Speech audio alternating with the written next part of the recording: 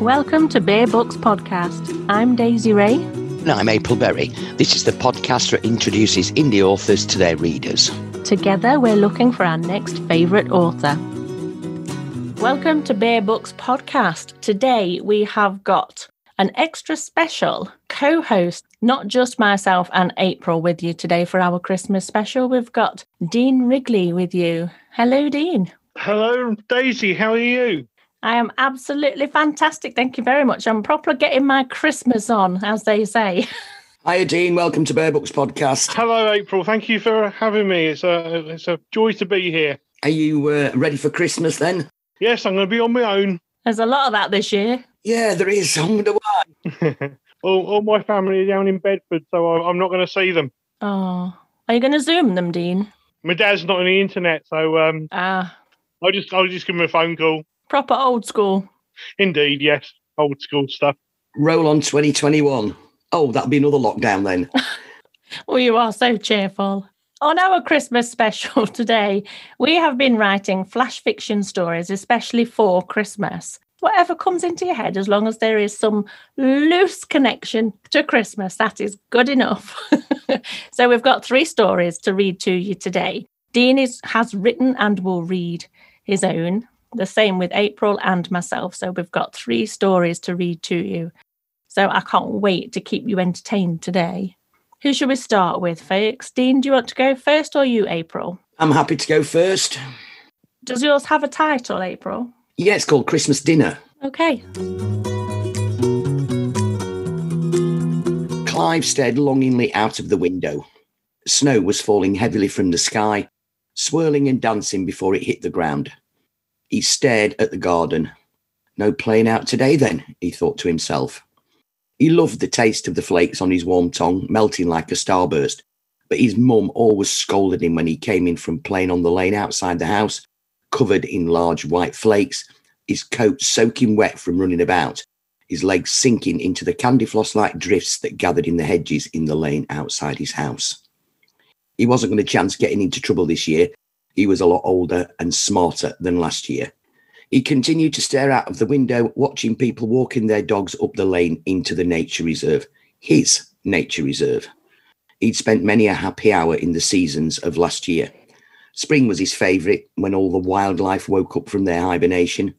He knew it was the time of year when all the babies were born, parents out of their nests foraging for food to sustain the life they'd just brought into the world. Clive was an inquisitive boy. His interest in nature, he thought, was commendable. Not many boys his age had the knowledge he did about wildlife. He loved the babies, his mum not so. This puzzled him as he knew she loved animals. The nature reserve was his playground. He was a bit scared of some of the dogs that arrived there. They always wanted to play with him, but he was wary of this. However, some of them really, really scared him. One of Clive's favourite hobbies was climbing trees. He knew the best ones to climb. Summer was the best season for this. The leaves provided him a nice hiding place, thick bushy canopy over the nature reserve, where he could observe the birds flying high above, tweeting and calling for a mate. Clive knew what this meant. Clive also knew that the snow heralded the arrival of Christmas. There was always a tree in the house, brightly coloured with baubles and lights. When he was younger, he adored the sparkling balls on the tree. He even tried to play football with them, his favourite sport. Another time he was scolded by his mum. Clive was lost in his memories. He didn't see his sister come up behind him and smack him on the head. He turned and whacked her back, just at the same time as his mum came into the room. Here we go, he thought. It's not enough I can't go out to play. My sister's now getting me into trouble. After Clive's mum had finished telling him off for bullying his sister, he turned back to the window. A slow smile spread across his face. The snow was stopping. Always a chancer, Clive asked his mum if he could go out. Never thinking for a moment she would relent, but she did. Clive could see her mouth moving, but he never heard a word. He was too excited to be going out into the garden, another of his favourite places. Stay in the garden, his mum said. Don't be going into the nature reserve. I don't want you coming back muddy and wet. Clive waited till his mum shut the door and he made a run for the reserve. She'll never catch me, he thought. She's old and can't run as fast as me. When Clive got into the reserve, he heard chirping. Some of the winter birds were on the hunt for food after the snowfall. It looked beautiful in the reserve. The tree branches had all got ridges of snow on them. that fell in a flurry to the floor whenever a bird landed on the branch. Clive was intrigued at this. He spotted the robin. This was his mum's favourite bird. She was always filling the bird feeder and watching those ones, and the ones with the blue feathers. He wasn't sure what they were called. Suddenly, Clive noticed a starling in the bushes, just past the entry to the reserve. He stopped in his tracks. These were his favourite birds. Patiently, he watched the starling hop from the bush to the ground, which had been sheltered from the snowfall by the leaves. Charles didn't like the bush. Many a time he'd been pricked and scratched as he was running through the reserve with his brother. The starling used its beak to move the soil, looking for worms. It had its back to Clive. It didn't notice he was watching.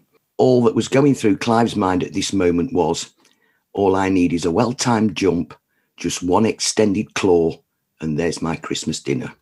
Not satisfied with the turkey you're going to cook him then? He's got langoustines for Christmas dinner. That's it? Oh, I love that it's from Clive's point of view. Yeah, he's a bit of a spoilt kitty. Oh, not off. That's about my cat, Dean. Well, he's not actually my cat. Well, he wasn't my cat originally. He actually was Daisy's cat originally, but he decided to come and live with me. I used to live on the same street as April, up the road, and Clive used to jump out the bedroom window, take himself off down the street and go to April's. Yeah. He abandoned me. He did. Nice story, though. Yeah. I mean, he loves it. It's kind of loosely based on truth. You know, I'm not overly keen when he brings babies home. It doesn't impress me. He loves it out here because I do live next door but one to a nature reserve. So he does have lots and lots of a playground up there to play in, and he's always out and about in the day up there. I love that you refer to yourself as old and knackered. No, well, I am. I was actually on the day job, and he was staring out the window at the rain. Yeah. And I just thought, yeah, that's what's kind of going through his head, because he got this little wistful, longing look. How hard did you find it to fit a beginning, a middle, and an end of a complete story into basically a page and a bit? Once I got going, not too bad. But I'd had lots of practice. Whenever you apply for a job in the organisation that I work for, you've got to put your life into 250 words. So it came quite easy. I'd got, 810 words on that. So I found it relatively simple once I started. Not so the flash fiction that I've started writing for the series, but maybe I'll get better. So how did you two find writing something so concise? Difficult. I get carried away with the writing process. There's too much detail, and then I have to rein it in and edit it to death to make it fit into the constraints that we've set. What about you, Dean? I found it fairly straightforward because you only mentioned it to me on Sunday, I think it was. And basically, I went away that Sunday evening and just sort of wrote it straight away. Yeah. We have a professional. I had 777 words written at first. And when I sent the first draft to you, I've added a few more words since and made it read better, hopefully. Over 800 words. I'm still within the 1,000-word limit, which is good. But I really enjoyed it. I've not done that before. I think I must have had the inklings of the story there all the time. I must be able to write it so quickly. So I actually enjoyed the process. So it was good fun. Something different. Talking to you about it when you were writing it, it changed a little bit after you were practicing reading it aloud. So does it change the style of the story, having a written story and having a read out loud? Yes, story? You tend to. When I found that I'd written it in a sort of long way. I was using was not as opposed to wasn't, and once I started reading it out loud, I realised that no, that's not how we speak. So as I say, I went through and did a review and made it read better. Let's say it's probably still not 100% perfect, but it's okay. It's almost there. There are probably a couple of words that need to be added or taken away, but yeah. But anyway, it's my first time. It's a learning process. So hopefully, if you like this one, I'll do some more for you. Absolutely brilliant. So I'm interested to hear it then. Are you happy to read it for us? Can I just say, Dean, before you start reading it, that you said something there that I found quite profound, to be fair. When Daisy asked you on Sunday and it came to you once you started, you couldn't stop. And I found that as well. And as well as it being called flash fiction, the inspiration comes to you in a flash as well, because it's not something I don't think that you can think a lot about. It has to just bang and hit you. Yeah. Well, I think as you hear the story, the the Christmas theme was tentative in the end. Really, it starts and ends in Christmas. Let's say it's the story of Kitty. Kitty's 2020, and Kitty is my cat. So it's another cat story. Last year, I remember watching the lights on the silly plastic tree change colour from yellow to green to red to orange to blue to purple. It was something I'd done at this time of year for as long as I can remember. Every few days, Uncle Dean would take Mummy Ellie out for an hour or so and return laden with goods containing food. I would wait for him to deposit the bags in the kitchen and then flop to the floor, roll over and allow him to tickle my tummy. It was our regular playtime. Mummy Ellie didn't like playing with me. Over the winter, I noticed a change in Mummy Ellie. She lost a lot of weight and seemed to be getting weaker, and I tended to annoy her more often. I would bring her a mouse as a gift, but it just upset her even more. Uncle Dean would come round and either catch it or remove its corpse. No matter what I did, I couldn't please her. Uncle Dean would come around more often, bringing her little sweets that she always ate with a glass of water. It got to a point where he wouldn't even come inside. He would just leave the bags outside the door, and Mummy Ellie would pick them up when he had gone. I missed my tickles. One day in early spring, Uncle Dean came around, put me in a carrier and took me away. I thought I was being taken to the vets, but the journey only lasted a minute or so, and I was carried into a room I didn't know. He let me out of the carrier, and I crept out cautiously. Mummy Ellie was nowhere to be seen. I must have been catnapped. I ran off and found somewhere to hide, to contemplate, and take stock of the situation. Eventually, I crept out and started exploring, looking for a way out. I found the cat flap, but it wouldn't open for me. I jumped on the windowsill. No escape there either. Nothing was familiar except my full food bowls, food and biscuits. Did Mummy Ellie know I was here? Surely she'd be looking for me. Uncle Dean was home every day. He hardly ever left my sight.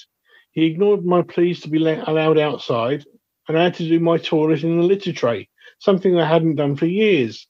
Oh, the indignity of it all. One time I almost made an escape. It was night time. Uncle Dean was in bed, and I got a whiff of fresh air coming from the window in his room. I made a jump through the curtain and found the window open, but the gap wasn't wide enough for me to squeeze through. I'd been thwarted in my escape attempt. While I was at the window, I noticed there was something else in the air. A couple of weeks later, he allowed me to wander in the garden. As I walked along, the air breathed into my face. I drew it in and recognized the scent. It was the scent of home. Mummy Ellie was close by. I made a dash for it, through the gap in the fence, over the road and through the gardens of the house opposite. And there I was in familiar territory. I knew exactly where I was, so I ran around to the door to tell Mummy Ellie I was home. She would be so pleased to see me again, or so I thought. But when I got there and she saw me, she got very upset. I heard her talking, and a few minutes later, Uncle Dean turned up with the box and carried me away again. She was in on it. She didn't want me near her anymore. I was sad and resigned myself to my prison. I was locked in the house again for a week or so, and then something strange happened. Uncle Dean let me go out on my own. The cat flap started working for me, and I could come and go as I pleased. One day there was a knock at the front door. I heard a familiar voice, and I looked. I found Sister Gemma and Uncle Dean hugging, and I noticed the wetness in their eyes. The familiar scent in the air seemed to be fading day by day. One day Uncle Dean brought in a cardboard box and put it in the living room. Gradually an aroma came from it that I recognised. It was a scent of home. Mummy Ellie was in that cardboard box. I scratched and I scratched at it until Uncle Dean opened it and let me look inside. Mummy Ellie wasn't there. Uncle Dean closed the box and took it away. One rainy summer day, Uncle Dean left house dressed in black. I've been here for many months now. The days are getting shorter and things aren't so bad anymore. Today the cardboard box was fetched from the cupboard and something taken out. And now here I am, laying contentedly on the sofa, resting my head on Daddy Dean's leg, watching the lights on the silly plastic tree change colour from yellow to green to red to orange to blue to purple. I like that. That's rather good.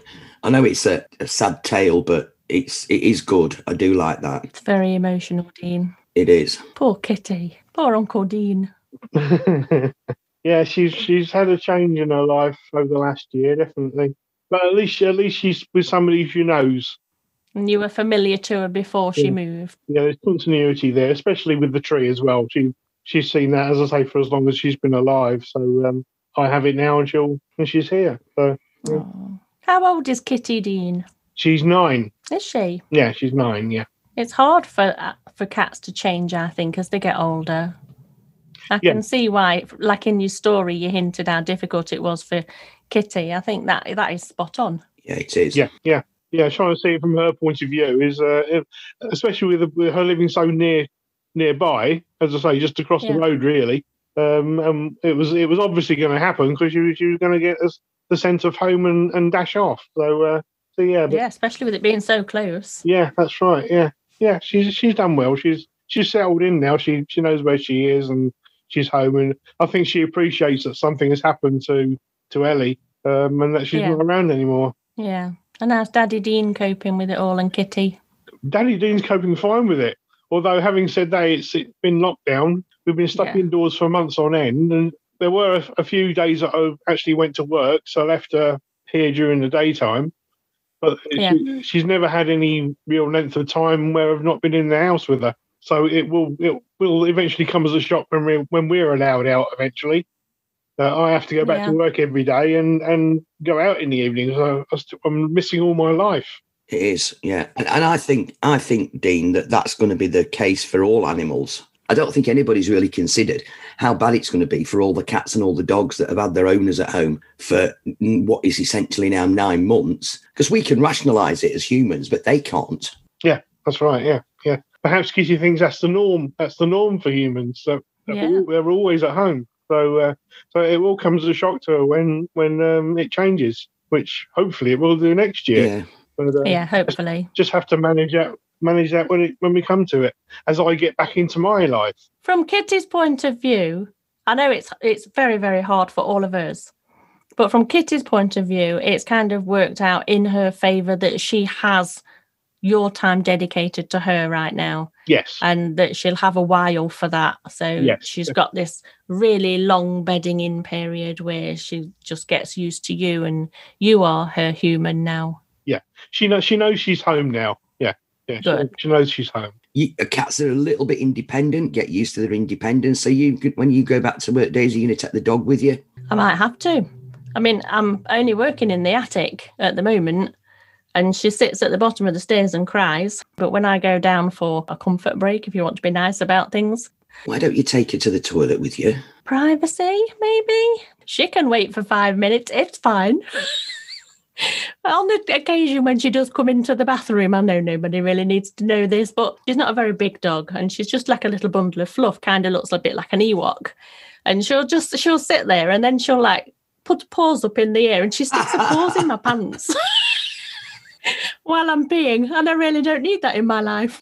She is adorable, though. It's like, what are you doing, mummy? What are you doing? Can I come? Can I help? She's adorable. I wouldn't be without her ever. The next time it happens, you need to take pictures. Maybe not. I think my story is about to lower the tone, to be fair. But before we get on to mine, I'd just like to say, Dean, that I love the way you start and end your story with the lights. Yeah, thank you. I think that's amazing. You start at Christmas and you end at Christmas, and it's exactly the same lights. Yeah, I really enjoyed that. Thank you very much, Dean. Nobody should let their children listen to my story. I am about to ruin Christmas for so many people. My story was inspired by, I don't know if anyone remembers this, but years ago now there was a film about an airplane crash, and these people were stranded on the side of a mountain or wherever, and they were there for quite a long time, and they ended up having to eat one another to survive. Oh, great. What was this bit about it having to be a Christmas story or? It is a Christmas story. It's got all the usual characters. I'm sorry to say. They didn't eat one another. They ate the dead people. Yes, I will tell my story then. If you're sitting comfortably, I will begin. Santa had the rosiest of rosy cheeks and a warm glow from the brandy. He was looking forward to a full tummy from the meat he was about to eat. Donna and Blitzen sat on the side of the mountain either side of Santa, watching the flames flickering from the open fire, mouths watering despite the guilt and the pain. Santa used a broken piece of the sleigh to rip off a slice of the cooked meat and offered it to Rudolph. Donna was shocked. She looked at Blitzen, outraged on her behalf, and turned to glare at Santa. Why does he get served first? I don't see why Blitzen shouldn't have all of that meat. It is her leg after all. Santa didn't even have the good grace to pretend surprise. He smirked at the two reindeer, reminding them that Rudolph was the only one of them that was still in one piece with no broken bones. I know who's naughty and who's nice, so just be nice. Donna was so angry. She knew that if the crash hadn't broken her front legs, she would be up now and skewering his rosy-faced fatness on her antlers. Santa had them believe that the sleigh crashed because of turbulence that made a present jump out of the sack, blocking his vision, as if, more like the ever-present aroma of brandy over the last few months. In his stupidly jolly voice, Santa slurred, "Aren't the stars glorious this evening? Ho, ho, ho. At least we're still alive." Donna glanced at Blitzen, and they both shivered at the thought that Blitzen may not stay that way for long. They tried not to look at the pile of already stripped reindeer bones.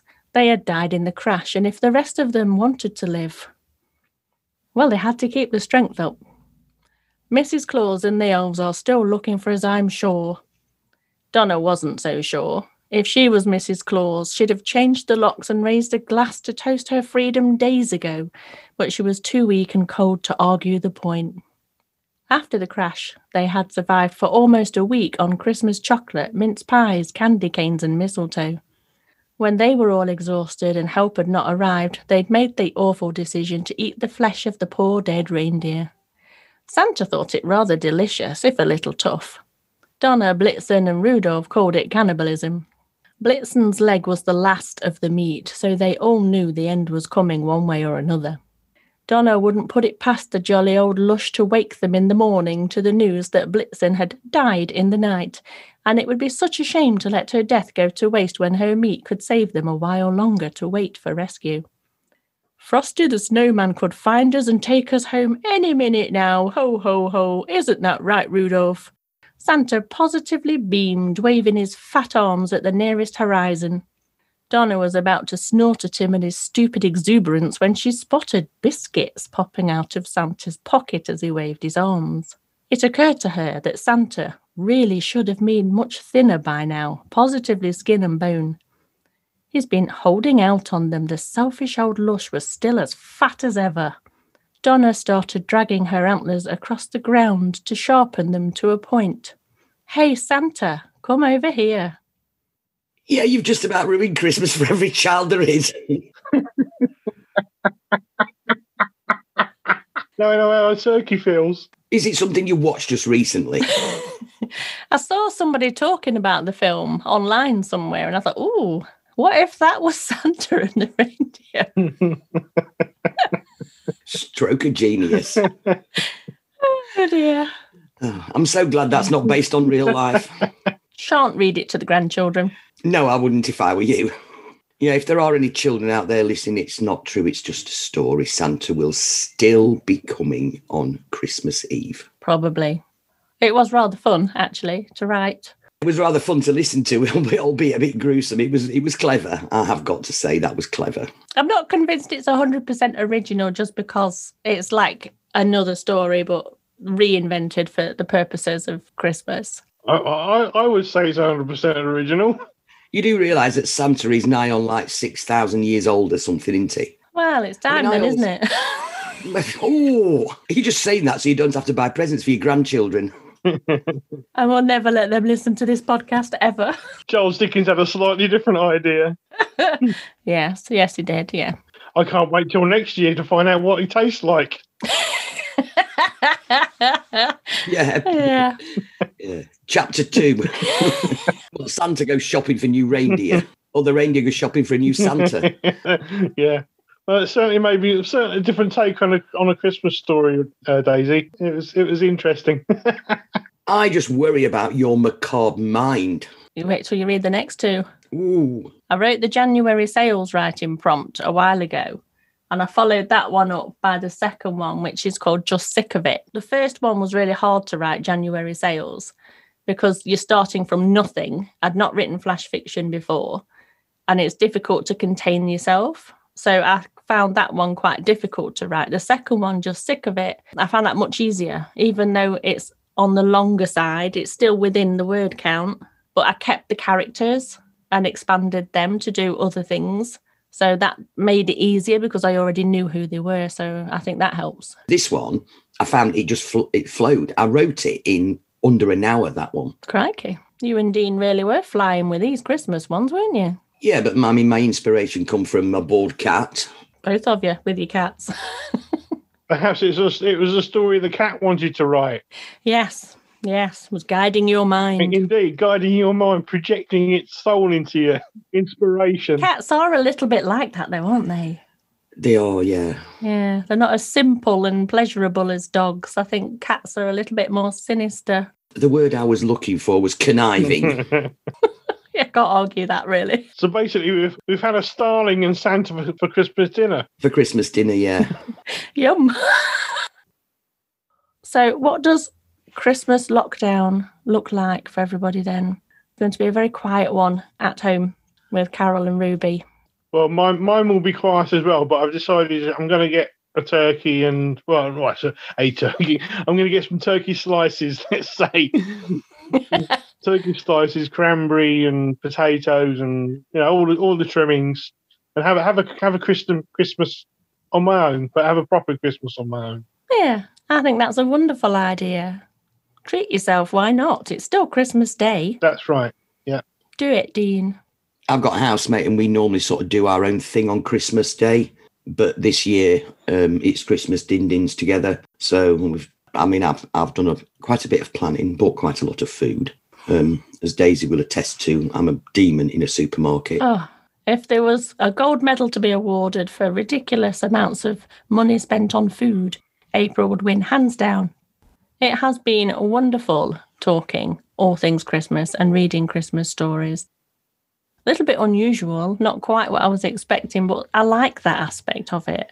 So I would just like to say a massive thank you to Dean for joining us today and co-hosting with us, and for reading his story. Very emotional and wonderful. Thank you, Dean. Yeah, thanks ever so much, Dean, for that. It was really enjoyable. Like Daisy says, it was an emotional story, but I really, really liked it. And thanks ever so much for co-hosting with us and putting up with us two idiots. Hang on a minute. What do you mean you as two idiots? Rude. Well, thank you very much. It's been a pleasure doing it, and I hope you can join you on future ones. Definitely. Merry Christmas and a Happy New Year, and see you in the future. Merry Christmas, Dean. Merry Christmas, Dean. I really enjoyed those stories, and I actually loved writing that flash fiction. I've got to say, it actually took me back to doing my O-levels. How can you remember that far back? Oi. Sorry. Merry Christmas. But yeah, it was, because that's what we had to do for our English language O-level. We had to write 12 stories, and they got to have a beginning, they got to have a middle, and they got to have an end. And it was very, very reminiscent of that. So I really, really enjoyed it. I thought Dean's was lovely. It was very, very emotive. And I think to write a good flash fiction, you've got to have, what's the word I'm looking for? Those words in that make you sort of think in your mind that you're going off at a tangent somewhere. So you're adding little bits to the story yourself. Am I making sense? Because I don't normally. No, none whatsoever. No, I didn't think I was. Are you adding these things to the story or in your head so that they're not in the story, so you can keep within your word count? Well, what I were trying to do was portray across to the reader what I had in my head. So I wasn't adding it to the word count, but I was hoping that they would get from what I was writing, the inference of everything behind it. But I suppose that's the essence of a really, really good story. And a lot of authors that do bit that, I understand. Good.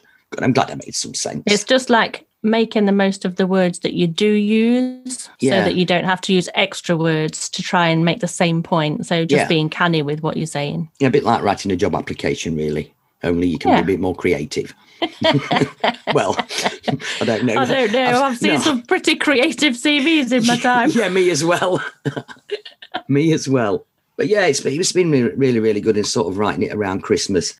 I mean, obviously now it's going to be a bit of a different Christmas to what we'd all planned, and totally different, I suppose, to what we'd all hoped for about 3 or 4 months ago. Well, completely different to what we all hoped for a week ago, to be fair, even. Well, yeah. It that's what I mean. changes constantly and it's really difficult for everybody. Yeah, I do feel a bit sorry for Chris Rea, though, because he's on the redundancy pile this year. Ha ha. Sorry, I couldn't help that.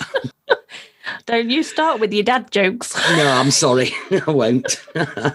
Love it. Absolutely love it, really. Yeah. To be honest, I am actually looking forward to Christmas, even though it is going to be so totally different. I think it's just, for a lot of people now, it's just going to be a bit of a, for those of them that, you know, that everybody that's been at work. I must admit, I mean, I remember when you were actually not working from home and going to work. It was a scary time for you, weren't it? Oh, every single day, because it's not just, well, I've got to go to work, so I'll go to work and I'll be safe and I'll keep my mask on and I'll stay away from people. You're also relying on all of the other people that you are interacting with all day to be doing the same thing. And when they don't, it puts you under pressure. It's quite a scary thing to do on a day-to-day basis. Yeah, it is.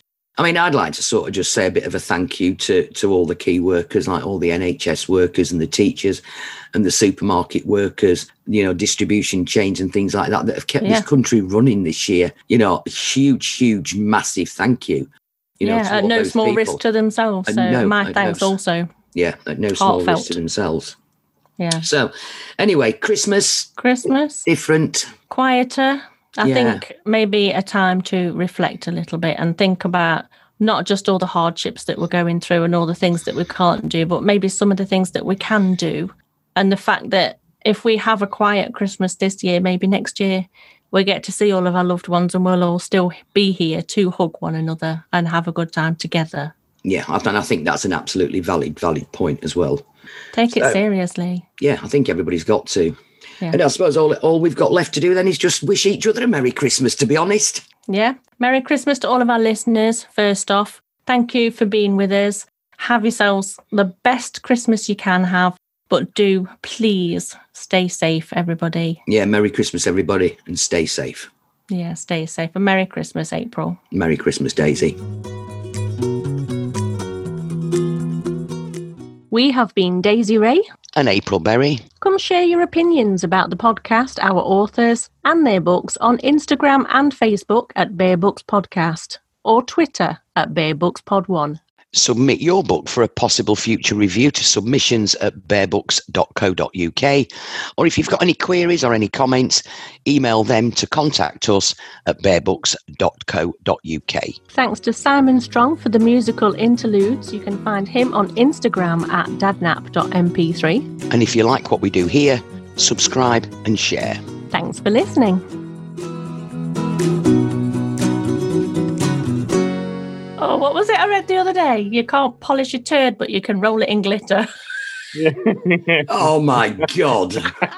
That's gross. I thought it was hilarious. I did as well. I read that one. Very good. I thought it was very good. Very apt. That's 2020, that is.